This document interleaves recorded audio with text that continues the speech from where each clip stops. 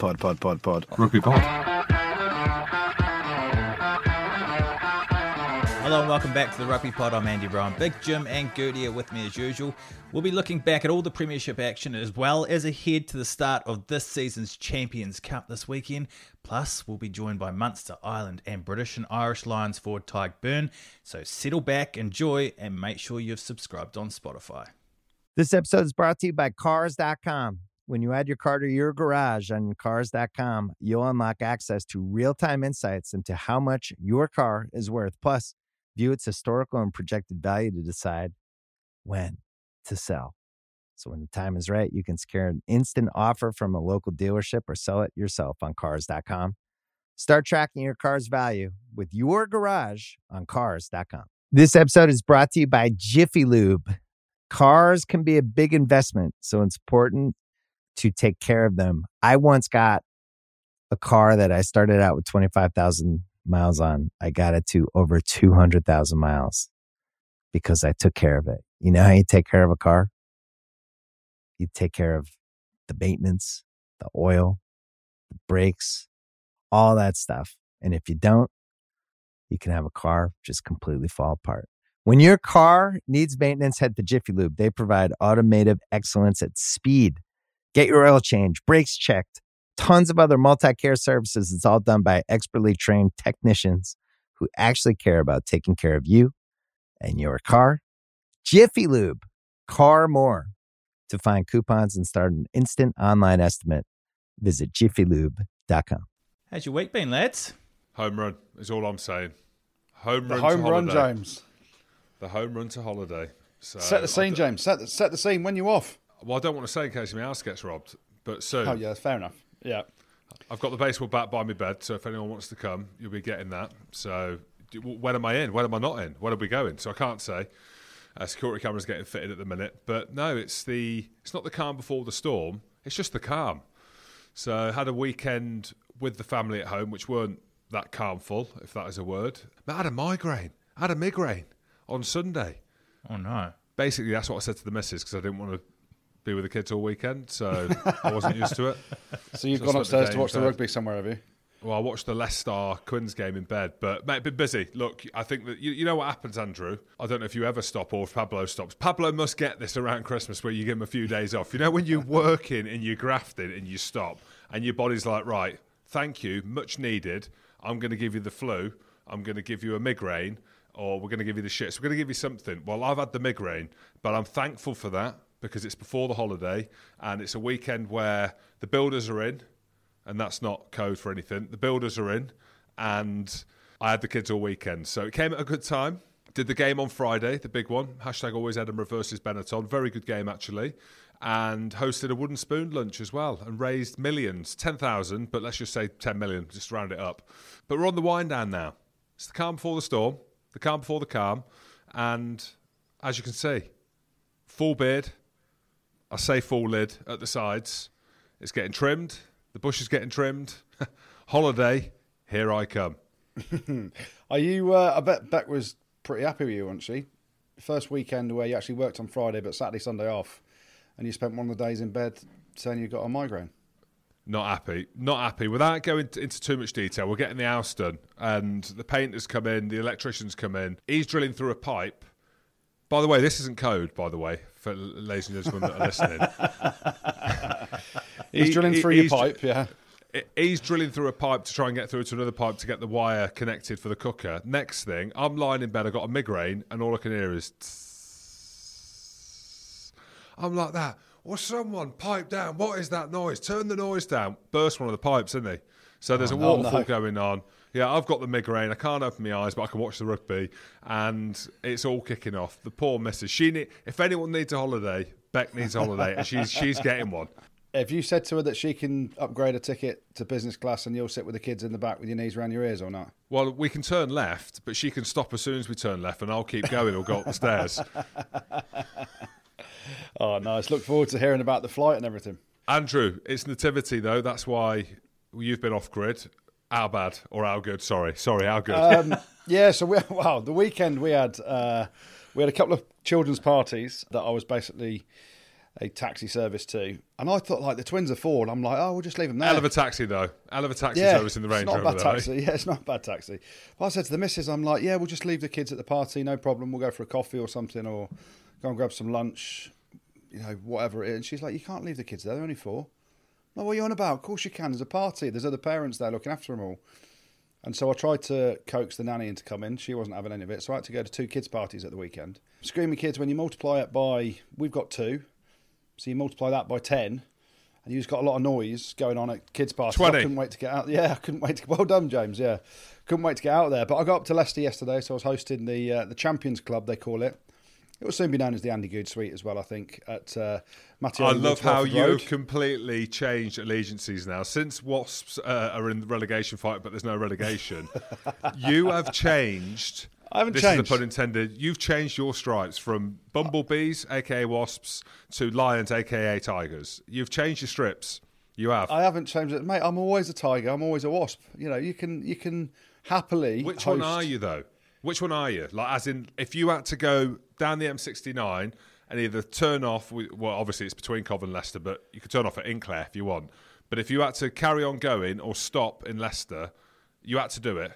Where would you stop? Where would you park? Leicester? Well, if Leicester were playing at home, I'd go to Leicester, and if Wasps were playing at home, I'd go to Wasps, because they don't play on the same day, James, at home. So it's quite a nice little thing. Moneymaker. Sorry, it's quite it's a job, mate.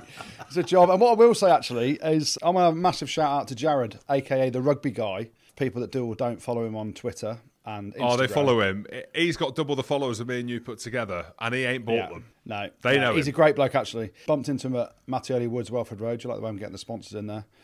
So I'm on point on message and all that stuff. What a decent bloke. I love his banter. I love what he does on Instagram. He loves the pod as well. I said, you're going to have to come on the podcast. He said, I'll be a bit nervous because it's not in front of a camera.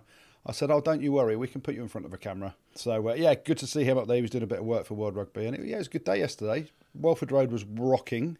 25,000 there, I think, packed house. And we'll get onto the games in a bit. But ultimately, the suite that I was hosting was rammed. The suite that Tom Croft was hosting, his was rammed as well. And, it was a great day out, actually. Really enjoyed it. And then today, James, nativity play at the kids' school. Do you reckon any of the kids did what they were told or what they'd learnt in the nativity play? They just see the parents and just start waving at all the parents. And then some of them start crying, so the other ones start crying. And then my two are just stood there dressed as sheep. I'm trying to work out what sheep are in a nativity play, but there we go. I don't know. Much the shepherds, James. The shepherds bought their sheep. Shepherds crook. Yeah, of course they did. I'm not invited back to the nativity or the school because last time I helped out with the school, I got in trouble by the teachers. So I was having to look after a group, and it was on an excursion or whatever. I think they went to Crocodile Land. I didn't know there was crocodiles in Scotland, but apparently there are. And I took a class, and do you think any of them were listening to me? And then we got to the point where lunch was, absolutely starving, hadn't eaten all day. And I looked through the window and there's a class going on. So I say to the kids, we want lunch. Next thing, they all start chanting, we want lunch. We want lunch. The teacher comes out and is like, who is making that noise? All the kids point at Mr. Hamilton. It's me. Got in trouble, weren't invited back. If in doubt, just blame the shepherd. That's all I'm saying. Well, Gertie, you were, as you said, you were in Leicester. How was the game? Because it was billed as George Ford against Marcus Smith at Welford Road, but it was more the defences that took centre stage, wasn't it? Yeah, there were loads of matchups in the game. When you look at it, obviously the front row, Marler against Cole, and obviously Genji was involved as well. And you look at the number 8s, Jasper Visa against Alex Dombrandt. Loads of matchups that you can talk about. Obviously George Ford and Marcus Smith, the New England fly half against what was the Old England fly half. Freddie Stewart, Tyrone Green. And it came down to a battle of basically a Scottish player didn't pass the ball and Harlequins lost. I mean, I don't want to be Scottish player. Who's the Scottish Jones. Player? He's effectively English as South African, but you might have been right. No, listen, it was a game of fine margins. It was a proper ding-dong whereby you didn't see open flow in rugby. The weather was pretty brutal in the second half as the rain came down. George Ford's kick-in was that spiral bomb. I would love to see James Hamilton under a spiral bomb. It's horrific, just seeing it come down. I'm looking up in the sky, the lights, the rain, and it's just swirling and everything comes down. I would love to have seen Jim Hamilton under a couple of them. I don't want to be horrible, and as we know, and the commentators said, this is their job to take them. I reckon I would have got closer than the Quins boys did under that one. I would have just went straight off the forehead. Straight off the foreskin, the forehead. Straight off the forehead's not a knock-on. I know. Just get up there and nut it. So, Andrew, just to tell people what the spiral bomb is, because I'm watching it and I'm just nodding when Austin says it. So you've got the toe punt, which is end over end. You've got the spiral, which I can do. So I can do them two. What's the spiral bomb then? Hit us with it. Well, the spiral bomb is a mix of the two. So your up and under is generally off the base of the ball. You kick it upright from the bottom, straight up in the air, and it goes end over end. So technique for that would be as if you're volleying someone in the nuts and you go in south straight to up, north. Straight up, boom. yeah, straight up. Right. There you go. Now, obviously, the spiral kick is a lengthier one, so you're trying to tight spiral it, but going for length. And so you'd have a bit of a run up and kick someone in the nuts that way. So it's more like an aeroplane taking off necessarily. That's more like when the Kovskins got volleyed in the head in Barcelona by the doorman, got a roundhouse kick. So it's a run-up with great technique, effectively. Yeah. And then the spiral bomb is a hybrid between the two. So you're going for bomb height and distance, but with a screw kick spiral element to it. So you basically hold the ball up and you're kicking the fat of the ball as opposed to the end of the ball. So you're kicking the fat of the ball and it spins up in the air. And as it goes up, when it reaches its apex, the top of the apex. Do you know what that is, James? That's the point where I'd scream your ball.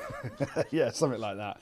As it comes down like a bit of a dead duck. So you see as if you've shot a duck in the air and it's flying, and you probably shouldn't talk about harming animals, but imagine a flight if it's of a Christmas, duck. there's a few getting shot. Imagine the flight of a duck that's been flying, or a pheasant or something. It just goes boom, comes down, and it changes angle as it comes down because of the spiral. And you cannot predict particularly well where the ball's going to land. So it's a really tough skill to master, which George Ford clearly has spent a lot of time doing. But it's a hell of a skill, and you get amazing results from it because you basically getting a knock on or cause absolute chaos in the back three anytime it goes up in the air, and everyone is shouting your ball, Jim, where are you? Someone catch it? Oh no, off the head, off the floor, and you're effectively your attacking players, your kick chase, are running onto a ball that could be going anywhere. And as we know, generally, as an up and under goes up and isn't fielded particularly well, you've got the momentum running into that area, and generally you get the benefits from it. So, hell of a skill from George Ford. Quins had their opportunities, and it's a game at very fine margins. Leicester took theirs. The tries they scored, it was an old school performance in the rain, but it was controlled. The last sort of half an hour was controlled by the halfbacks. I thought Ben Youngs was phenomenal, especially in the first half, making breaks for fun. But they're two top teams. You've got the champion team in Harlequins coming up against an unbeaten team in the Premiership. It was always going to be fine margins. Both pretty much had their kind of full teams out, and small moments decided the game. And obviously the big one for Harlequins was Hugh Jones just before half time. I know Lewis Liner created a try out of absolutely nothing down the wing. Brilliant finish from him as well. But it was Leicester's power and Leicester's efficiency and kicking game that won it for them in that second half, really. And it's a real arm wrestle at Sandy Park as well, wasn't it? It was stuffy game. Actually, not overly impressed with how Saracens played. Defended well, as we know they do. A lot of emotion going into the game. Now, Rob Baxter got asked after. He kind of agreed that it was. But I think either way, the point was that both teams were fully loaded, weren't they? Really, apart from obviously Owen Farrell being injured, long-term injury. It was Jamie one of them George games, and Jamie George.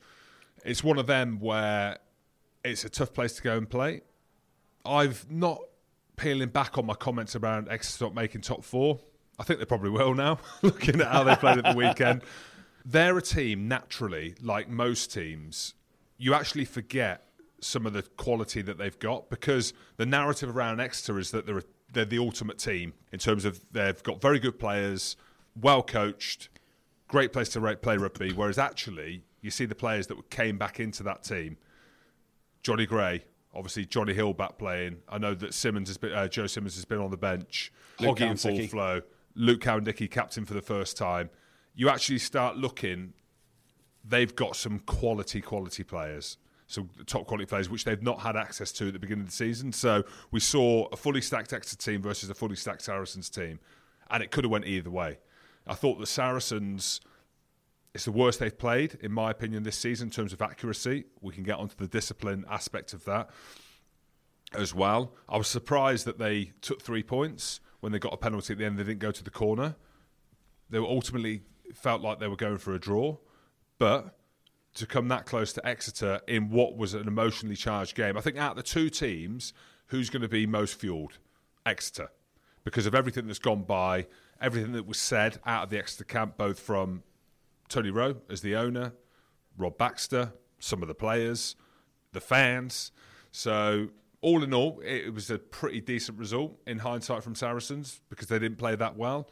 But my goodness me, physical game. And I just think it shows how good it is to have Saracens back in the Prem again, because you're going to get these games throughout the whole season where there's going to be that heightened emotion, Saracens-Quins. We saw the Leicester game as well. It's better that we've got that. But again, I'm not peeling back on my comments about Exeter. When they're fully loaded, they're a very, very good team, as we know. So are they making top 4 then, Jim? Did I say they weren't making top 4? Yeah, you did. You did. Peel back, mate. Peel back. Dave Hughes is back. Jack Knowles back. The list goes on. Obviously, Henry Slade, Luke Cowan-Sickie. They're a quality outfit, Jim. The only thing they struggled with, scrum time. That's where I'd be recruiting if I was them. I'd be going all out looking for a top-end tight head. Not that they haven't got a top-end tight head, but... Harry Williams is out injured, and obviously they lost Thomas Francis. He's gone back to Wales. So they haven't replaced Francis with another international prop. So, yeah, that is an area that they may come under the pump at later in the season. But when they've got everyone fit and firing, which they did at the weekend, and that's why I love the game. It wasn't a high-quality game in terms of attacking rugby, and the weather dictated a lot of it, the wind, the rain, as you know, you get down at Sandy Park sometimes, but the intensity was worth watching alone. There's collisions that were going on. Defensively, Saracens were phenomenal. Maro Itoje, again, the world's best nose around the park, and that's a compliment. Like, everything that he does must infuriate the opposition. And that's it's very Jono-esque, isn't it, what he used to do to teams back in the day. Maro Itoje's taken that to another level. Charge downs, smashing rucks, annihilating mauls. Basically, Jim Hamilton, everything that he should be captain. I've said it, he should be captain. After last week's comments, he's unfollowed me on social. Can you believe it? Can you believe what those lads are like? Unfollowed me. Jim, I thought you were tight. I thought you were like good mates. Clearly not. You can't give your opinion on anyone, can you, these days? Yeah. But going back to my point, Andrew, just quickly, how hard is it to call the top 4? And you asked my question, so I'm trying to defend myself here with all the extra listeners, me saying that they're not going to make the top 4. They are 5th. They've played 10 games, so they've played the most games out of anyone alongside Worcester, the Ball Lads and London Irish. So the other teams above them and Gloucester below them have got a game in hand. I know it's early days. Do we think Exeter are going to be in the top 4? When you look at Leicester, who are definitely Saracens, Northampton, you're bloody right we do. Yeah, and just I think, like, looking at them, when they were, emotionally it was charged, wasn't it? There's loads of stuff going on at the club around the changes to their branding and everything as well. Saracens back in town, where that's been the big rivalry before.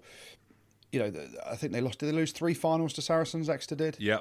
And those 3 finals were 3 finals where they were found to cheat the Sarri Cups. It's always going to be emotionally charged. The last time Saracens went to Sandy Park, I was there with BT Sport, and it would have been, I think it was either December 2019 or January 2020, whenever the game was, but around that Christmas period. And the atmosphere then was phenomenal as well. And funnily enough, you talk about discipline and you talk about Billy Vunipola, who's a wonderful player, as we've always said on here. You go back to that game, the last time he was down there, it was when he made the comment to Wayne Barnes. He said, "I'm a grown-ass man." Do you remember that? Yeah, was that game? That was that game, yeah. And then this week, Luke Pearce. I don't know whether there was something in it from, the referees talking about it, and Wayne Barnes may have said to Luke Pearce, "Well, this is what happened last time." When Billy was told to go away, and he's like, "I'm a grown-ass man," blah, blah, blah. This time, he gets marched back 20 metres. Obviously, Mako got marched back 10 metres for back chat as well. So I don't know whether it was something that the refs had thought about pre-match because of the history of that game. Don't forget there was also that fight a couple of years ago where I think it was Harry Williams legged it from the bench and got sent off as well from the bench or something, and then got a ban subsequently. So there's always drama between those two teams because they've been so competitive. Exeter will always feel a bit cheated. Saracens, whenever you're playing the top team, it's like Harlequins this year. They're the champion team, so everyone raises their game when they play against them. It's the same thing when we were back at Leicester back in the day, Jim, when we were winning year after year, and then Wasps were winning year after year. Everyone raises your game to play the champion team, and Saracens will always be a champion team for their history. And it was a highly charged atmosphere it was compelling viewing, wasn't it? Well, Jim, I don't want you to lose another teammate off social media, but what was your reaction to Billy's backchat situation? Completely fair enough. I don't think there's any questions around it. Billy and Mako have got history in terms of wearing their emotion on their sleeves, like many players do. Saracens, Faz, high-profile players, Dan Bigger, Johnny Sexton. It is creeping into the game. I could see the Billy one unfolding when Exeter scored their try and then subsequently went back for a forward pass. Billy was speaking to Luke Pearce then, and I was thinking to myself, you need to be careful, Billy. They've apologised after the game. Mark McCall called them out, rightly so. He didn't name them, but it was obvious after the game because it cost Saracens. That did cost them a try, and also the discipline around the narrative of Saracens will come into question now. Goody just mentioned he brought back up that one that we laughed about, but we don't want to see it. We always talk about hashtag rugby values. Well, I don't. A lot of people do. They put it out there, and it is coming into question over the last couple of years. So Luke Pearce, fair play. He's a top-level ref. He's a well-respected ref. He makes more right decisions than wrong decisions. And you look at the game on the Sunday, the Leicester Quins game, it didn't happen. So they've obviously picked it up as players. And you understand, because you only need to do it once or twice or 3 times, as we saw Saracens against Saracens, and it won't happen again. So I'm all for it. I ain't saying any more than that because I want Billy to follow me and keep liking me tweets and stuff on social if that's okay, because it's a big thing. Yeah, basically you've lost Billy Vanapola from your social media following, you've lost Mako, you've lost Owen Farrell, you've lost Marrow. You better just become a Wasps fan, Jim. Wearing the mighty Cov. Yeah, I don't think I can. I don't think I can follow Wasps at the minute. It just ain't good enough, Andrew. Worcester, on the other hand. There we go. We'll get to that later. But yeah, I mean, the only thing I could question about Luke Pearce on that is he did give a warning. Billy got marched back 20 metres, didn't he? Effectively, he gave a warning. He said any more of that from him, and he gets binned, right? But then there was 2 other instances. He wouldn't look at him. Oh, I know, but what about when he's like Jackson Ray's trying to calm him down as the captain, and then he wrenches his arm off Jackson Ray as Jackson Ray's trying to do the right thing as one of the co-captains, and yeah, it was highly charged. But I thought to get marched back 40 metres in total after giving Billy a warning after 20, and obviously the other 2 occasions were separate. Mako one, and I don't know who the other one was actually. Was it Alex Good, the other one? I thought he could have given one of them a yellow card. That would have really stamped it out, I think. But hey, there we go. Well, Michael Harvey's asked us on Twitter if we can talk about how good Worcester were this week. Yeah, they played well. My old club, I mean, hallelujah, it's about time. No, listen, it was, and funnily enough, I had a phone call from a mate of mine in Cov over the weekend. He said, I've just seen you on TV, Goody. I'm like, you what? He said, yeah. They showed a clip, apparently, on the news from the very last time that Worcester beat Wasps before this weekend, which was when I was playing for Worcester in God knows when, like 2013 or something. So it'd been about... Yeah, that was, mate, there's definitely... The gloves were there, the red cyclers, the skullet. And basically what I did was I put a little chip over, David Lemmy scores a try and Worcester win. But I didn't realise it was that long. So Worcester have never beaten Wasps since they've moved up to Coventry, home or away, which is a phenomenal stat when you think about it. It's 8 years or something. So it's a massive win for Worcester. Oh my Duan van der Merwe, the biggest unit you've ever seen running at a silly, silly speed. I mean, you wouldn't fancy tackling him, would you, Jim? Well, they're saying to Duan, we've brought you here. We're paying you a shitload of money. You're rocking up for Scotland. You ain't rocked up for us. Show us Zirans that are going over to South Africa and show us them now. We need you. We need you. We need them pipes, the 3 pipes, sprinting up that wing and bursting through tackles. And what they ask, they got. Yeah, they did. And the key thing, like, he played really well. I think Chudley came off the bench at half-time played pretty well, opened up a try. And the two key moments really were, Wasps made loads of errors. They've got a massive... You talk about injuries, James. You talk about Exeter when you wrote them you've off. told us. You've told us about the injuries. 18, you've told us. 18, James. You've told us the last 2 weeks. But you've just said, we just talked about Exeter and you're like, they've got their boys back from injury. They've got but that's Exeter Johnny being Gray in the top back. 4. We're talking about Worcester difference, avoiding relegation if there was relegation. Like, this is very different. All right, there's only one team going down this year, and that's Bath, but no one's going down, so they're safe. But yeah, listen, there was a try either side of half-time. So Worcester scored a try just before half-time and then a minute after half-time, and that is where the game was won and lost. Wasps play some decent stuff attacking, but they've always got errors in them that lead to tries. Defensively, heard Lee Blackett talking about it after the game. How do you score 5 tries away from home and lose the game? And that's where Wasps are at the minute, with a lot of their senior players out. You look at Launchbury, Jack Willis, Paolo Adogru, Malachi Fekitoa. You start putting these boys back in, it's a whole different team. So when are they back in, Goody? So when are these players coming back? It's going to be another month or so, I think, still. But Lee, listen, it's a 26-round Premiership season this year, isn't it? So what I do know is, the chat around Wasps at the minute is just trying to stay in touch. They've got a huge injury list, trying to stay in touch. And the frustrating thing is, the last 2 weeks, they've given a big lead to two teams, both Gloucester at home and then Worcester away, where they were something like 30 points to 15 down, give or take. So, 15 to 20 points-ish down. And they've fought back and nearly won it at the death. Yes, they've got 2 bonus points over the last 2 weeks in each game, where it could have been 2 5-pointers. And those small margin victories make the difference come end of the season when it's top 4 or not. So they've dropped 6 points effectively in the last 2 weeks, and they'll be frustrated, but they also know that they've got a lot of cavalry to come back later in the year. So what do they do now, Goody? Because they've got Munster, my goodness me, at the weekend in Europe. And you look at Gloucester, for example, they've got some of their lads in Doobs on the chicken stag do, apparently. So they're clearly thinking Prem and not Europe. How are Wasps going to front up against Munster? Well, we don't know what sort of Munster team is going to rock up. Obviously, they've got their own COVID issues. All I know is, on Sunday, the Andy Good Suite is absolutely sold out. It's rammed. There's the whole business mafia is great. The whole Irish mafia from Cova come in for Munster and all this stuff. I think that bloke. Do you remember that bloke that threatened Billy Vunipola with the shoe? I reckon he's coming as well from when Munster play Wasps in Coventry. God knows, mate. It's one of them. They'll keep battling, and it's a new competition, so it's a new emphasis. Munster are undoubtedly, with everyone fit, a tough proposition to face for Wasps in the position that Wasps are in with the injuries. But obviously Munster, we know the issues that they've had over the last sort of 10 days being out in South Africa, and who can play, who can't play, who's isolated, and we'll find out and chat about that over the next sort of few days, etc. But it's a new competition, so you've got to back yourselves.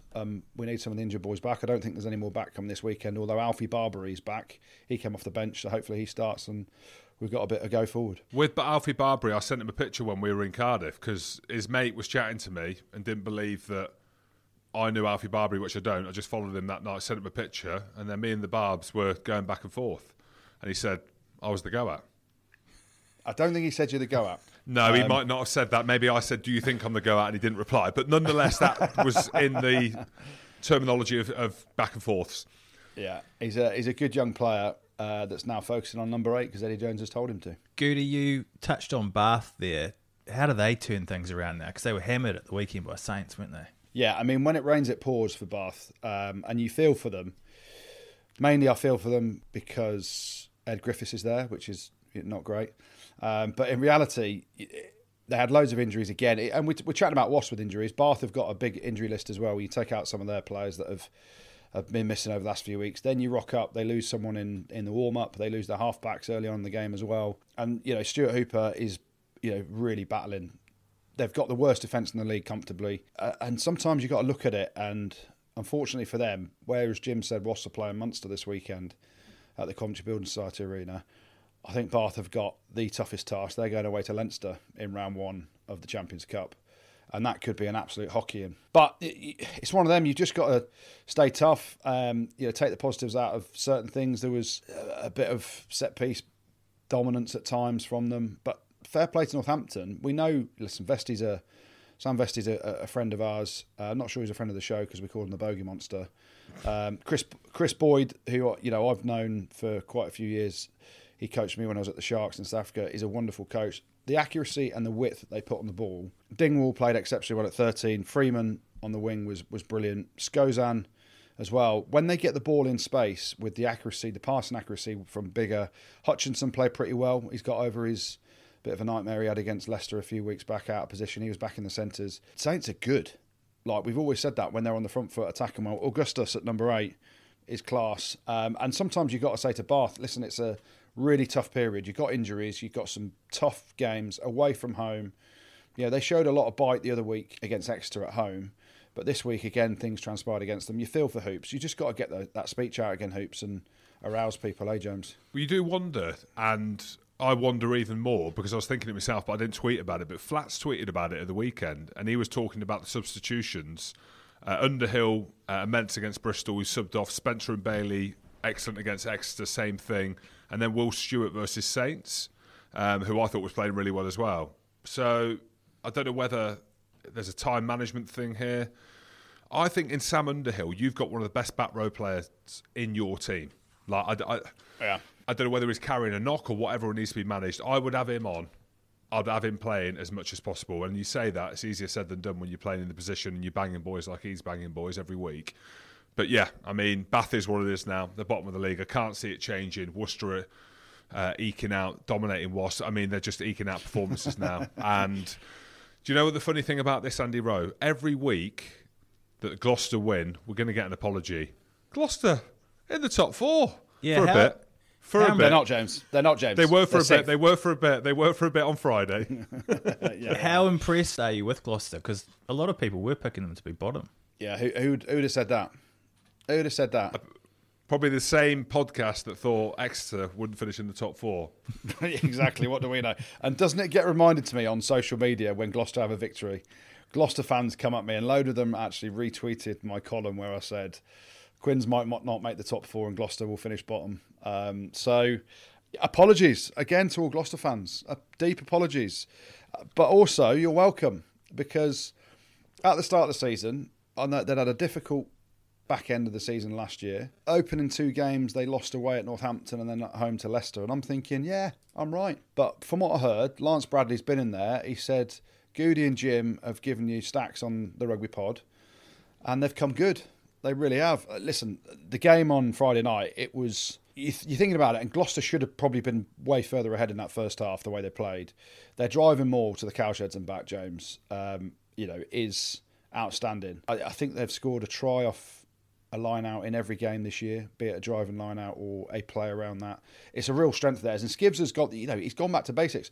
You look what Borthers did at Leicester, went through some pain, went back to basics, reaped the rewards. They're now top of the league, unbeaten.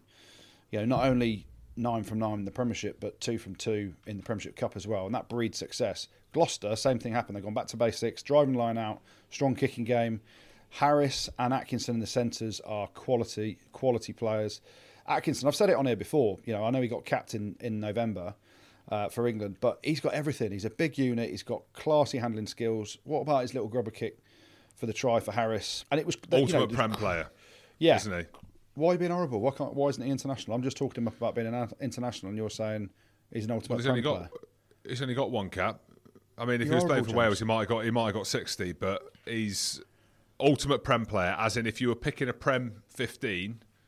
He'd be there or thereabouts every time. And probably Chris Harris, to be fair, in the centre. In terms of, if you didn't pick internationals, but you obviously would pick internationals. Non-capped, even though he is capped. Where are you going? World Premiership 15s, Atkinson. What I'm trying to say is I'm a big fan, is all I'm saying. Yeah. In terms of, I don't know how much he gets paid, right? So this is going to be my point. I didn't want to say it. In terms of how much he probably gets paid compared to a top-level international 12. Now, I can ask Ravo's arm. He probably won't tell me. I can go to Davy Pish. We can ask him, the agent. He might tell me. But ultimate Prem player. And you actually look across Gloucester's books, you've got that. You've got Rapava Ruskin, loose head, top quality player. He's probably paid like an international. Don't know that for sure. Ed Slater, I know he's been injured. Freddie Clark, 100th game at the weekend for the club, who's been playing in the second row, has been unbelievable. Lewis Ludlow as well. He was ridiculous at the weekend. Him and Ackerman. He's ridiculous every week. How hard is Ludlow? Like he looks. Yeah, he doesn't look, mate. He doesn't look massive, but he just looks hard as they come. I told you, didn't I, on the podcast before, he pulled me back in training when he was about 13. Yeah, and banged you out. Well, no, I've grabbed him and then looked around and was like, hang on, is this, like, whose kid's this? I didn't know who it was. But he pulled me back as I was going through. Well, well, I thought, hang on, there's going to be a kid here that's snoring. But it was I called him Little Chief from then on in. But my point being, you look at the profile of Gloucester and then you look at the coaches that they've got without going over old ground. Great club, great foundations, and a big fair play has got to go to Skivs, for sorting that place out. And you feel now that Skivington's probably going to be at the helm, hopefully, for the next 4, 5, 6 years, maybe longer. And he's going to add to that, probably bringing some more South Africans, and all is good. But yeah, quality win. And what we should say on Bristol's as well, My Semis is back. Do you see him when he came on? But this is the thing. My Semis back. And this is where you've got to credit Gloucester and their defence, because Semi's first touch in that second half when he's come on at half time, he's basically, all he's done, and I say all he's done, he's put the fear of God up two defenders that have both stepped in to tackle him, and he's just gone round the back offload, off they go 50 yards. But what Gloucester did is they barred up after that and realised that Semi's here. The writing was on the wall, wasn't it? I think I put My Semi out on Twitter, and a load of Gloucester fans came back and were like, this is going to be the turn of the tide now, and it's going to be one-way traffic. And it wasn't, because their defence... Gloucester's defence was absolutely heroic at times. And then you add in their driving line out, they got a penalty try, and obviously the try in the first half from Singleton. Bristol, they had that purple patch where Semi's made the offload, then 2 minutes later Charles Piatow has made a ridiculous break. He's actually fended off Atkinson and gone round him, then danced around someone else, and you're thinking, this is the Bristol that we've been waiting for last year, that were outstanding throughout the season. But Gloucester wrestled back control of the game and absolutely dominated them. And Bristol chucked threw a few shots at them, chucked the ball around a bit. But Gloucester had an answer for pretty much everything after those two little breaks. It probably focused the mind and sharpened them up a little bit, thinking we can't just let Semi offload anywhere. And they attacked breakdowns, they got turnovers. Ackerman was phenomenal. And then what a finish to the game, though. Charlie Chapman, a Gloucester born and bred bloke. Hell of a name as well. Yeah, he used to buy a season ticket for the Shed, apparently, when he was a little kid. And then he goes and scoots away from the scrum, absolutely rinses Purdy. Poor Purdy just didn't know where to go, inside or outside. And then the finish in the corner for the bonus point. Imagine being him. Like, you've come off the bench. And one of the things that I love seeing after the game was Ben Meehan, the scrum half, who has gone to Gloucester this year, Australian lad, ran on. They had a hug like you wouldn't believe on the field, because he was so happy for him. Even though you're competing for the 9 jersey, he's a Gloucester lad doing that in front of his own fans. A youngster, that's the best moment of his life so far, and what a celebration afterwards. I saw Atkinson try and pick him up as if to say, he's one of you lot in front of the Shed, and he couldn't pick him up. He wasn't letting him pick him up. I was hoping it was going to be like a little boy just being held in the air, but mate, what a feeling that must be. Yeah, what a feeling that must be for him. It was class. He was batting his chest, obviously, at the Shed. Been there, mate. We played against Bath, and big fight kicks off, and I get barreled into the Shed. You know the story, don't you? I basically get lifted into the Shed by the Bath players, and then end up filling them all in. They're all on the floor, and then I take a pint off someone from the Shed, chop it, and then end up scoring off the back of a driving line out. You remember that? Is that the one where you shit yourself from Butch James and lobbed it on the floor? Could well have been. Similar thing.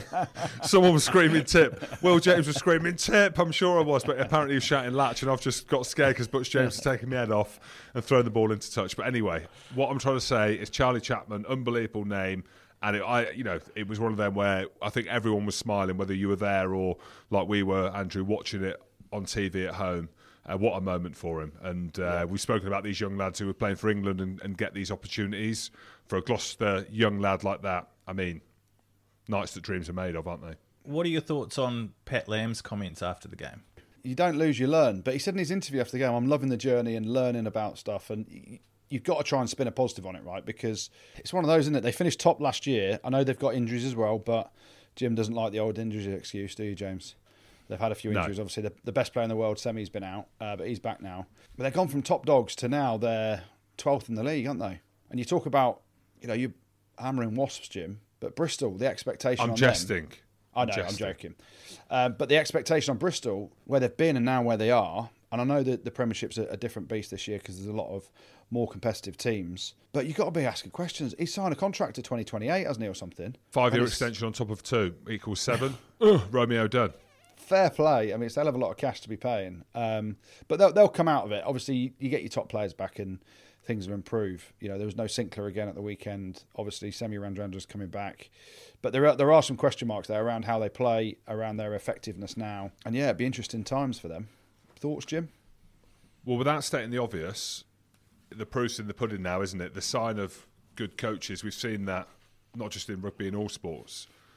When it's all going well, you're on the front foot and you're loving life and you see everything on social media. And Bristol have a great social media. They're very innovative. We've had people on the show from Bristol. They open their doors to the media. I watched the one they did on BT Sport with the assistant coach, some of the players, and obviously Pat Lam as well.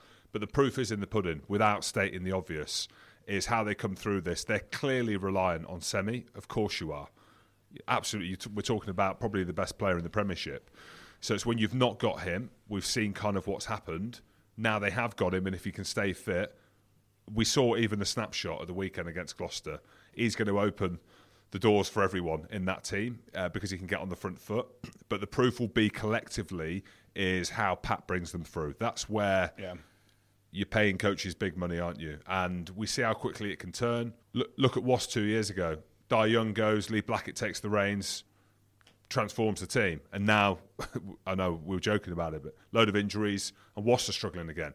Quins, do you know what I mean? Guzzi goes. Quins win the league.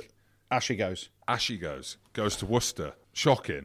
Look at Sale. Sale under Alex Anderson last year comes in. Massive turn in terms of the way that they're playing, the energy, the culture in the club. And Sale have struggled this year. So the proof is in the pudding with the amount of money that the club have invested in Pat. There's no doubt that he's a good coach. But you just wonder what the culture's like when you're losing every week. The whispers start happening. Andrew, we've been there. There's a fine line between honest men and guys that moan. I was in that fine line many a time.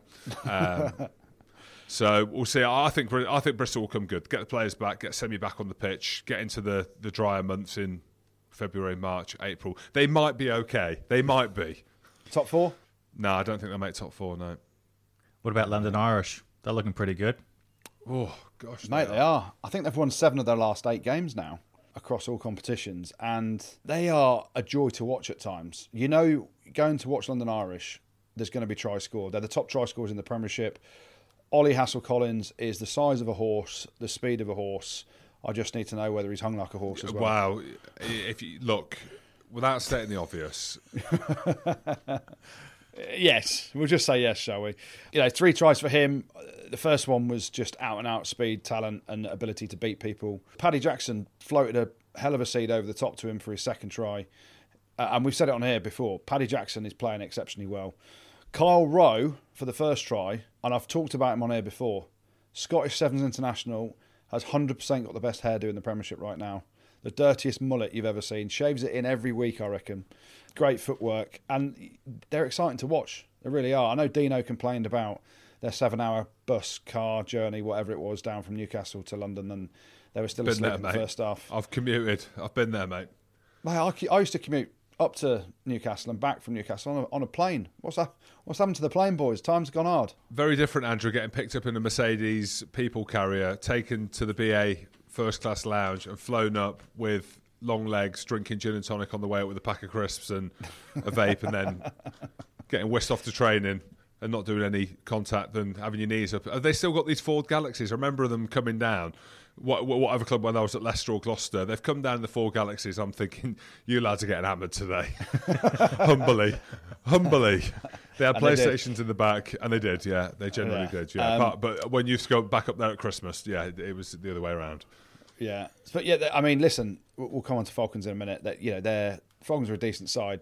Hayden Wood at 10, lovely little ball for one of the tries. But it was all about London Irish, that they're in form. They had a few games earlier in the season that they kept drawing, where they were coming back from giving up a big lead to start off with, but they're starting to dominate games from the get-go now. Augustine Crivy at hooker's playing exceptionally well. He looks about 50, but he's still rocking it. hard in the Premiership. They're exciting to watch, aren't they? And, who knows where they get to. They had this spell last year, though, if you remember as well. And then they fell off in the second half of the season. I think they ended up missing out on the place in the Champions Cup I think it was the last game of the season, actually. Maybe to Wasps. So I think the next 2 weeks where they're in the Challenge Cup will be great for them, because then they can kick on and really focus in the Premiership, whereas other teams have got to go to war over the next 2 weeks in the Champions Cup. And, they're exciting to watch, Irish. I like them. This episode is brought to you by Jiffy Lube. Cars can be a big investment, so it's important to take care of them. I once got a car that I started out with 25,000 miles on. I got it to over 200,000 miles. Because I took care of it. You know how you take care of a car? You take care of the maintenance, the oil, the brakes, all that stuff. And if you don't, you can have a car just completely fall apart. When your car needs maintenance, head to Jiffy Lube. They provide automotive excellence at speed. Get your oil change, brakes checked, tons of other multi-care services. It's all done by expertly trained technicians who actually care about taking care of you and your car. Jiffy Lube, car more. To find coupons and start an instant online estimate, visit jiffylube.com.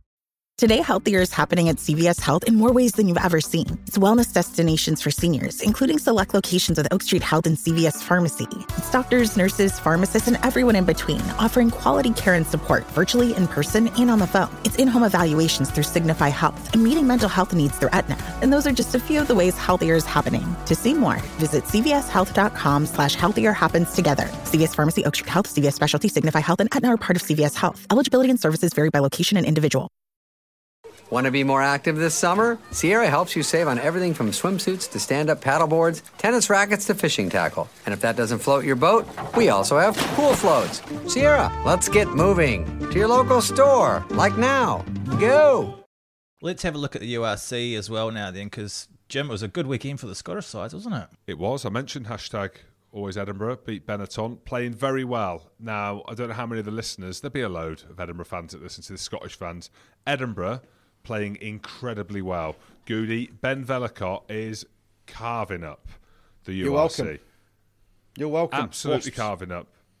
Absolutely. We sent him up there from Wasps and said, mate, your future is in Scotland International. So Edinburgh fans, you're very welcome. They do offer something positive in rugby then, Wasps, but I'm joking. Very good. But yeah, Edinburgh, very good. Magnus Bradbury, 100th game for Edinburgh. Bull of a player, was wicked. He got player of the match at the weekend. Competition for Hamish Watson with Luke Crosby, Jamie Ritchie, Bill Matter in the back row.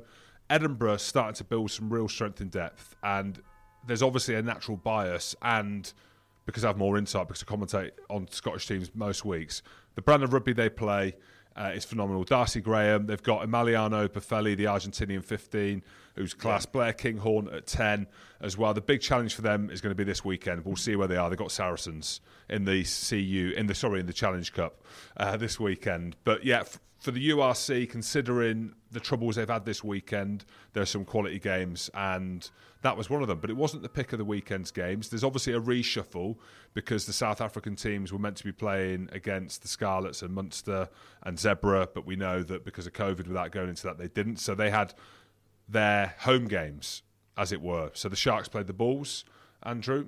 The Sharks won 30 points to 16. My old team, James. My old team. There you go. Fully loaded. Khaleesi played. He'd finished his world tour, which was great. Lekanyuam, man of the match. There you go. So it was good to see, actually, the South African players come back in, because we were unsure whether they were going to play because they've had such a long period away playing in the Championship and the Autumn Nations Cup as well. But yeah, they won 30 points to 16. And it's actually weird for them because if you think of historically what these boys have done, this is the first year that the Big Four have been in the URC. So the Sharks, the Bulls, the Stormers and the Lions, who are naturally the Big Four provinces. They're normally end of season tour in November, then they're off till post-Christmas. Their pre-season is in January to start Super Rugby normally at the back end of Jan, isn't it? So it is good to see them in it because it's a seismic shift for them in terms of their planning for the year. Those South African boys are going to have to play a lot of ruggers again, aren't they? Especially if they're rocking up in the URC all the way through to the Rugby Championships next summer. Yeah, absolutely, with the travel as well. Did you see our Ulster got beat by the Ospreys, who had 40-50 pot on them the week before at Connacht. Yeah. And then Connacht go to Leinster and take an absolute hiding as well. Yeah, URC's crazy, James. So, Andrew, we've spoken about the Pro 12, Pro 14 being average. The URC, to be fair, a massive positive. If we can get a positive out of the COVID stuff we've had this weekend. But yeah, huge positive in terms of the quality of games because it's pitching it done, it's cold, it's windy, and we're seeing loads of tries and we're seeing loads of quality as well. So, buzzing, big shout out to the URC and the teams playing decent ruggers. Apparently there's a decent pundit on Friday night as well at the Edinburgh game. Oh. Chris Patterson. Oh, was it? No, James Hamilton. Yeah, James the Hamilton. sidekick. Well, we can have a chat now with a man who might be able to tell us a little bit more now. Munster, Ireland and British and Irish Lions forward Tadhg Beirne joins us. How are you, mate? Yeah, good. Thanks for having me, lads. Nice, Ty. Great to have you back on. Give us a lay of the land. I don't know what you can and can't tell us. If we go based on your social media, it looks like you're somewhere cold, which means home in Ireland. Can you tell us anything about what's happening, where you are, where they are? Well, I think, as Munster had said, there's a few lads who managed to get home, and then there's a few lads over in SA. I was one of the lucky ones who didn't end up flying out. We were due to fly out on the Saturday, and obviously it all unfolded on the Friday. So we dodged a bullet, really. So we all feel for those boys. You know, I think it's tough times for a lot of them. You know, stuck in a room, especially those with families and stuff. But you know, I think they'll get through it hopefully, and they'll be back soon. Yeah, I mean, obviously the main concern is everyone fit and okay? And I know obviously there's some boys have tested positive for COVID, but hopefully they're okay, bar the confines of a hotel room in a lockdown. Yeah, exactly. And I think, you know, some lads over in SA, I think they're able to do a bit of training.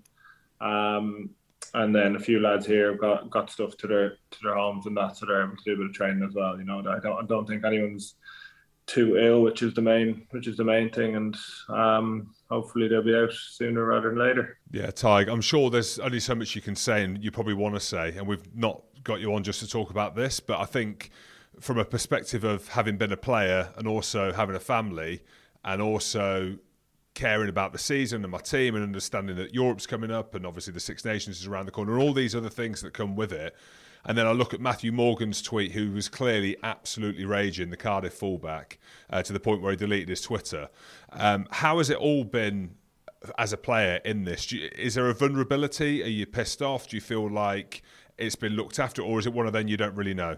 It's not really a place for me to talk about because I'm not really in any of those situations. I'm lucky enough to be at home with my family, and you know, I don't have to deal with being stuck in a hotel room in a different country, unknowing if you're going to be able to get home or not for Christmas.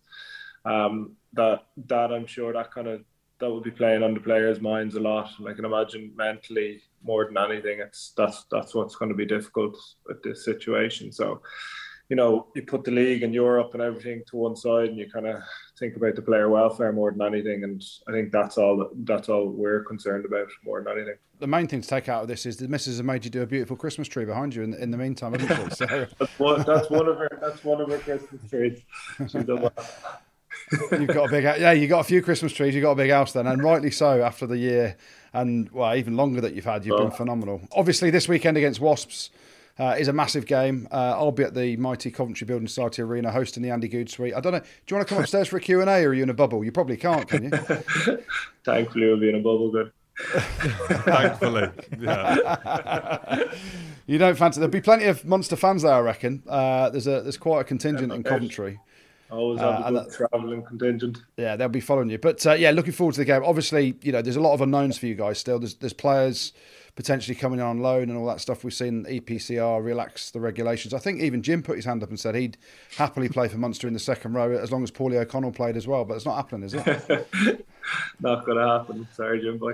And we've got to rewind the clock a little bit because that victory against the All Blacks that you had a massive part of, especially in the second half. I mean, how many beers were sank after that game? Because that was a hell of an atmosphere watching it on TV. I can't even imagine how good it was to be there watching it live, but even better playing it. You must have had some piss up after that, eh? It wasn't too mental, in fairness. It was good fun. I think, again, COVID kind of struck with us. We weren't able to see any family or any of that, so it was us in the team room, and We got to sit back, watch a bit of rugby, and just had a few beers together and kind of just enjoyed the victory. I think most lads were so knackered afterwards that it was tough to get any kind of party going.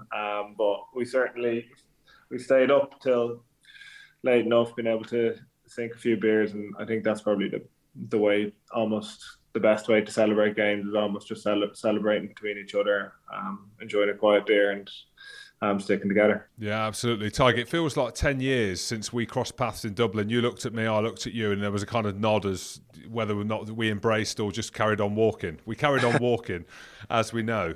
But when you look at the way that your career has gone, you know, your career over the last 2 years, what you've experienced, but in the times in which you've experienced it during COVID, is there not an air of sadness? Is there an air of like frustration around but not being able to have all your family be, you know, on the Lions tour and experience everything that you're experiencing, where you look at 3 or 4 years ago, it was just absolute madness. So imagine what you're doing now 3 or 4 years ago.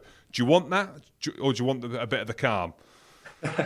I suppose you would look at it and like, especially the Lion series would be obviously the standout one where I would absolutely love my fiance and my family to be over there watching. You know, it's such a huge accomplishment for any player. So, you know, I think having family there would have been incredible. But, you know, I don't think from the actual learning, from the enjoyment side of things with the team, that doesn't take away from it, because we still got to enjoy each other's company, kind of meet players I probably never would have met if it wasn't for the Lions, and you know, get to play alongside them as well. There seems to be a bit of a shift in the way you boys have been playing, attack-wise. Mike Catt's probably got his feet a little bit more under the table now. Has there been a seismic shift from what you think as a player to how you're performing collectively? It seems more focused on attack as well now. I think, like, when Faz took over, he wanted to play a certain way, and so did Mike Catt, and you know, Paulie coming in, and side with the D, I think our D's gotten better and better as time's gone on as well. And they've all wanted us to play a certain way, and you know, you probably heard us a lot of the time saying we're trying to work towards something that hasn't really clicked. Like, in terms of, they set out a way we're playing, we haven't changed much in the past year and a half. We've just kind of gotten better at what they wanted us to do, and I think everyone's on the same page now, and everyone kind of understands what they're asking of us. And I think that's probably why it's starting to click a lot more. Absolutely. And what influence has Paul O'Connell had since I dominated him 2 years ago in the ITV studios? Never. Well, I won the line out. Nearly went through the wall. Yeah, I don't know. Not too many people who can dominate Paul. Very true. I say that in absolute jest. He's a warrior. What influence has he had, Ty, on yourself personally, but the squad and the fact that, he's a Munsterman, he's an Irishman through and through? Yeah, he's been huge. You know, his knowledge around the game is massive, especially around the line-out. You know, I think his first week in, I think myself, Andy and Cheese, the three of us had, I think, 3 2-hour meetings just on line-outs, you know, in the first 3 nights. You know, he's just kind of, the first while, he kind of just sat back and let us kind of do our thing, and he kind of tweaked things as he went. And I think you can properly see him have his stamp on how our line-outs gone in the last kind of 6 to 8 months. It's gotten better and better, and especially around the ruck area, which he kind of looks after as well. I think he's having a massive influence there as well. So yeah, he's been great. He's been great for Ireland, and yeah, really enjoyed having him. One of the other things I want to ask you about is Simon Zebo coming back to Munster this year. I'll follow him on social media. He's always doing stuff with a smile on his face. How good is it to have him back? You say always with a smile on his face. He's literally like that in person. I don't think I've not seen him smiling. Nothing phases him. He's very happy to be out there doing his thing, and he's class for environment. Yeah, so I really enjoyed having him back in Munster. What kind of shape is he in, Ty? I mean, because looking at him in Paris, just visually, I don't know whether it was the white and blue stripes. What have you been horrible? Well, he was enjoying the baguettes or the red wine. I mean, I don't know if he's on the vape as well. I doubt he is. He wants to play for Ireland. But what kind of shape's he in? Well, there's not too many baguettes to get in Ireland, so or Panda chocolate. So he's in good shape there again. If he was in bad shape, I didn't know him back then. So, but yeah, no, he's sorted himself out if that was the case. Yeah, he has sorted himself out. Just from what I can see, aesthetically. Jim, you're horrible. And then last thing on that on Munster. Obviously, Graham Rowntree having a massive impact. We've seen the news that Stephen Larkham's going back to the Brumbies to be head coach for next season. How's Graham Rowntree? And tell me you call him Wiggy about his ears. He loves being called Wiggy. I don't know about that. What do you call him, Ty? Do you call him Graham? No, I call him Wig. Okay, just stick a Y on the end, it'll be fine. Just put or Wigsvilly when he was at Georgia. No, he's great. But he's had a big impact, right, as well over there. Yeah, huge. Especially personally, I think he's been really good for me. I think I've had a lot of one-on-ones with him after games, kind of reviewing games and kind of seeing where I can improve and what I kind of need to focus on. And he's been class around that area. So I've really enjoyed him. And when he has his one-on-ones with you, do you ever just stare at his ears and just think, wow? He's impeccable ears. He has. You know them ears? They weren't even in a scrum. Apparently he was on the streets of Hinckley and he wanted to look hard because he weren't that hard, or he didn't look that hard. He is hard. And he was getting his mate, Darren Garforth, to knee him in the ears so he could get big ears. They're not from playing rugby at all, so don't be fooled. All right, Tadhg, thank you so much for coming on, mate. Really appreciate you taking the time to come and talk to us, and best of luck this weekend. Cheers, Andy. Not too much luck, though. It's the Mighty Wasps. Come upstairs for the Q&A. Mate, come upstairs for the Q&A. We'll be fine. I'll get you a Guinness before the game. I think you'll be all right. Are you going to split that bag again? The cash? No, I don't, mate. I'll do it for the love of the game. You know that. Oh, yeah. Cheers, Ty. Cheers, pal. Cheers, mate. All right, lads. Cheers. Top lad. Friend of the show. He is. Yeah, he is. He didn't talk about his highlight of the year, though, disappointingly. Which was what? Well, I bumped into me and my missus with him and his missus in a restaurant in Portugal, post-Lions tour. I chewed the ear off him for about 5 minutes and he's like, oh, luckily for him, I think he'd just finished his dinner as I was starting, so mine was getting cold. And I'm thinking, hey, Tadhg, that's enough, mate. My fucking dinner's on the table. Need to move on. But no, good lad. Very, very unassuming, isn't he? Like a nicely, quietly spoken guy, but my God, what a player. Absolutely. I think it's hard for him to probably speak as well for the lads that are still in South Africa. But let's be honest, could you fucking imagine being there? Brutal. Not that we dislike South Africa, but you're that far from home. So you look at Matthew Morgan's tweet, and I can't remember what he said. He's obviously raging about it, and he's blaming the URC. When there's a blame, there's a claim. And then he deletes the tweet and takes down his Twitter, so he's obviously been advised. But these are young lads with families stuck in South Africa.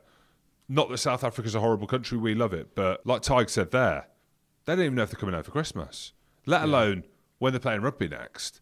So that's where, I mean, I don't want to get political and start blaming governments. Obviously, everyone's under their own pressures, but I just hope they're being supported. I'm sure they are. I know the URC put a tweet out saying that, thanking the South African Rugby Union and people and the hashtag rugby family and stuff. But yeah, nonetheless, messy situation. But I suppose the positive is that we're going to see rugby at the weekend, if that is a positive. Not a live positive, but a rugby positive. It is tough, though, isn't it? Like, no one can imagine being stuck out there. And you've probably got a quarantine when you come back at this end as well. You know, it's like, you just got to feel for them, haven't you? Being locked up in a room. I remember the first day I got to South Africa when I played for the Sharks. We'd come back from a tour in Australia and New Zealand, went straight to the hotel. There was no hot water in the hotel. I'm just like, oh, no. Wow. Well, No? how do you wash your hands? When you sit there and have a good half an hour on the bog, there was no water, not even hot water. There was no water in the hotel. So not only could you not flush properly, and it was just All right, left well, steaming. that's different. Oh, my gosh, yeah. steaming. In a And carrier then, bag out the window. But that's the thing, and that's not a slight on South Africa at all, but I love the country, but you are miles away from home, and some of them will be dads, some of them will have kids, missing the missus, some might not miss the missus, some might be, quite happy with a few days away, but there's no doubt it will get to people, and you just hope there is support there for the right reasons. Well, let's have a look ahead then to the Champions Cup.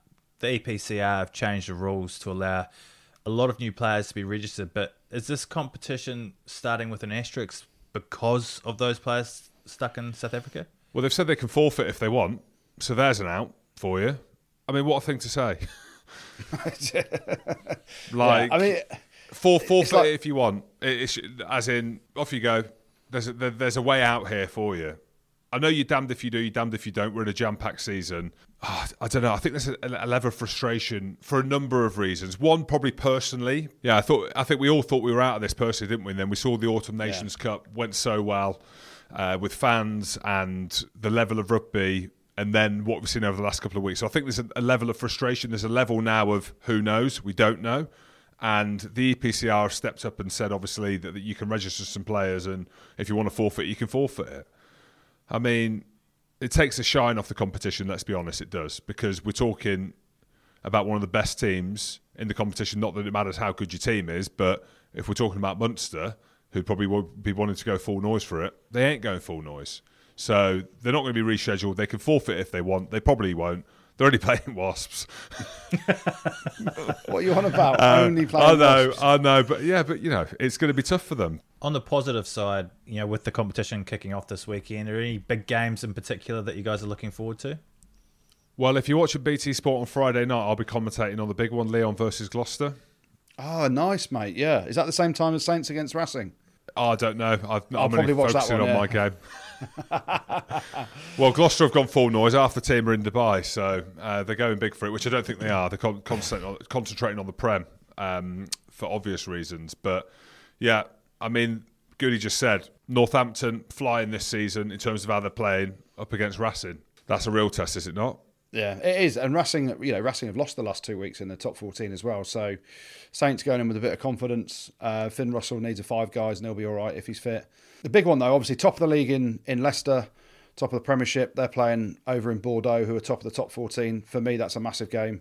I have the pleasure, actually, of being in BT Sports Studios for that as well, James. So we both got a bit of work at BT this weekend. Yeah, it's a miracle, isn't it? How are you doing Bordeaux Tigers? And I'm doing Gloucester Leah, our captain of Gloucester. That's why. Yeah, you captain Gloucester. I won the European Cup twice with Leicester, so I know. Played in France with Brede as well. Humbly, yeah, very humbly.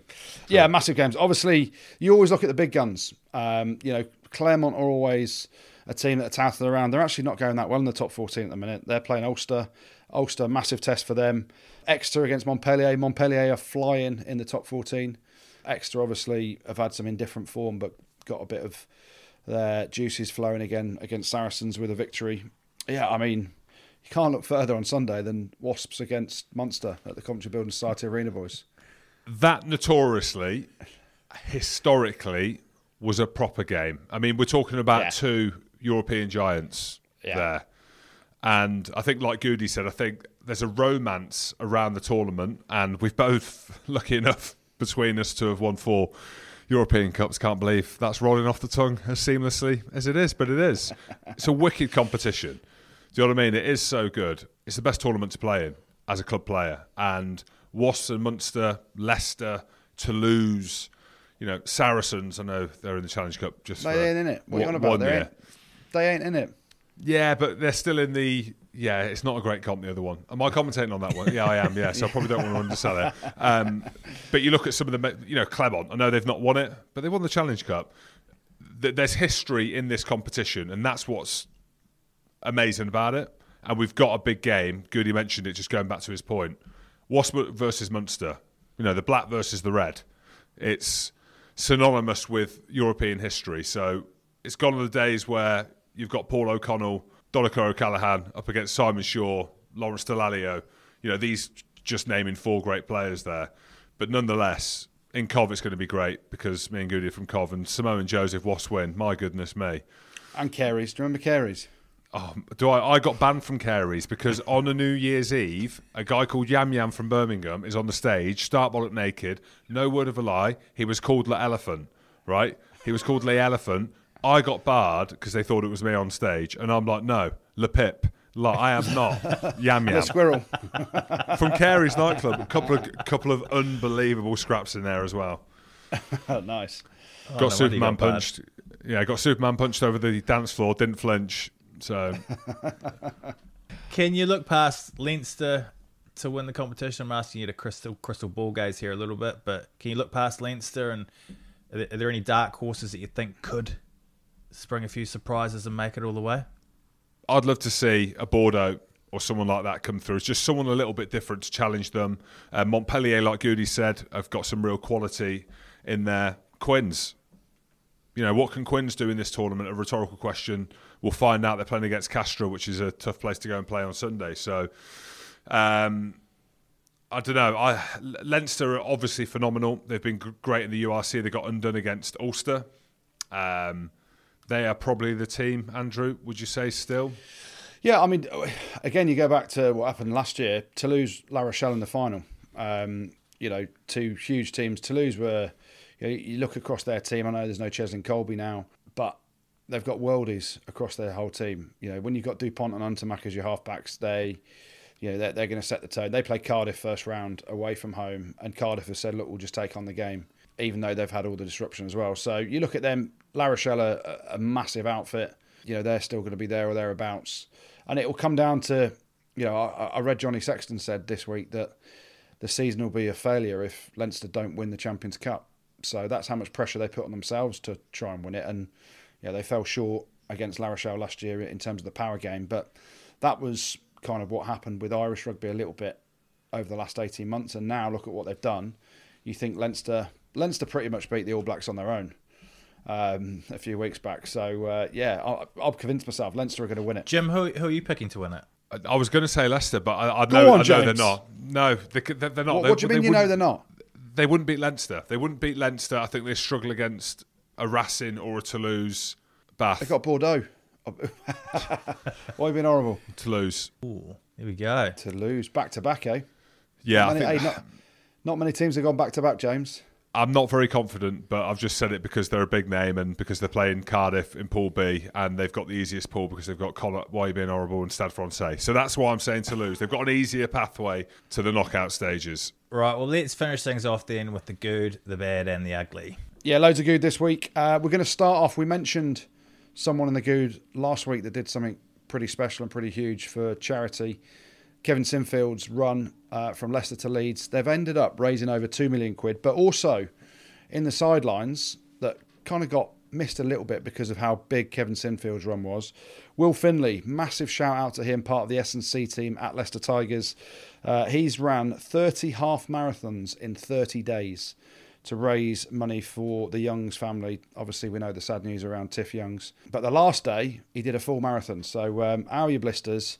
Hell of an effort from Will Finley. Certainly gets a mention in the good this week. We talked just recently about top 14. Bordeaux get a mention. They actually beat Toulouse this weekend in the top 14, the battle of the top two to go top.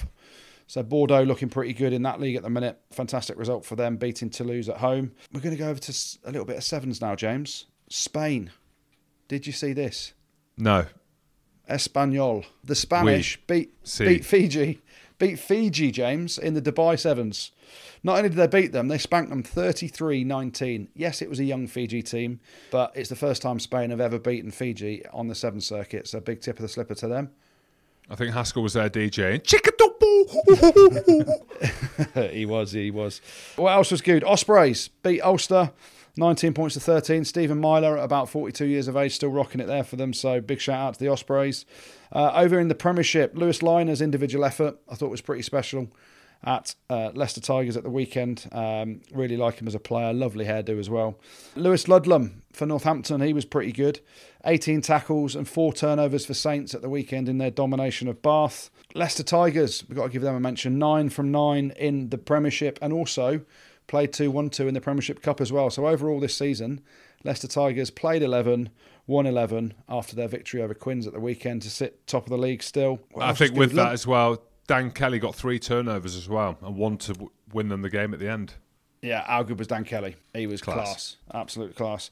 What else? London Irish. I think that's 7 wins from 8 for those boys after they dismantled Newcastle Falcons after their 7-hour drive down. That's what Dino kept blaming the result on. But yeah, Irish, especially Ollie Hassel-Collins with a hat-trick as well. They look pretty special at times, ball in hand. Gloucester, I'm going to get a mention in the good. James? An apology as well? I thought about giving it to them, James, but I couldn't quite give it to them. One more win. Beat Leon at the weekend. Yeah, we'll see. But it's their first win over Bristol since 2018, so a good performance by those boys. But the good this week, James, has to go to an old club of mine. It always does. It doesn't always have to, but it does this week. We've put them in the bad plenty of times. I think Chris Ashton has left there now, which means has he left the building?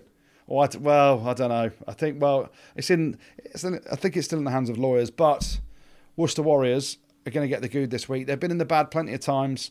It was their first win over Wasps in 8 years at the weekend. Duan van der Merwe was ridiculously good. So yeah, Worcester Warriors, they get the good this week. Here. The bad. A few bits of bad, really. Bristol's lost at Gloucester, and they're down in 12th in the Premiership. Not great for them at the minute, but they don't lose, they just learn. That's what Pat Lam says, right, James? Whatever that means. I'm built from the Philosopher's Stone as well, and I'll take it. Bath are going to get mentioned in the bad again this week. I'm not going to give it to them, but they've lost again at Saints. They've now played 10, lost 10 in all competitions, and they've got Leinster and La Rochelle up next, so it doesn't get any easier. In fact, it gets even harder. Have a couple of weeks off, lads. What? Merry Christmas. Going to be tough for Bath over the next few weeks. Breve get a mention in the bad this week, James. Didn't see it. What happened? They lost 41-0 at Lyon. Not a great performance, and they're now 3 points off the bottom two in the top 14. So they've been dragged back into the relegation scrap. But the bad this week goes to an old club of mine as well, James. Well, where are we going now? It's not the Sharks. It's not Worcester. It's going to a club that you won't want to associate yourself with if they get 100 put on them at the weekend by Munster, isn't it? No, it's not, James. It's not. It's not Wasps. No, it's going to the ill discipline of Saracens in the back chat from Billy Vanapola. No, you just can't back chat referees anymore, James. So that was bad. It was a bad look for the game, wasn't it, James? The discipline was poor. It cost Saracens. True. We'll be back. We'll be. I thought you were Gloucester. No, I was Gloucester on Friday night. Saracens on Saturday. The Saracens boys aren't talking to you anymore. They've unfollowed you on social media, haven't they? Well, a couple of them have, yeah, and they probably will do after this as well. Cheers. There we go. So that gets the bad this week. And then the ugly. Only one bit of ugly I could find really this weekend, and it was Joshua Tuisova, who got red carded for Lyon for an elbow to the head of a Breve player. So Joshua Tuisova, you get the ugly this week. Thanks, Scooty. Thanks, Jim. Thank you very much for listening. Don't forget to check us out on YouTube and make sure you've subscribed on Spotify as well. Rugby Spot. Spotted pod.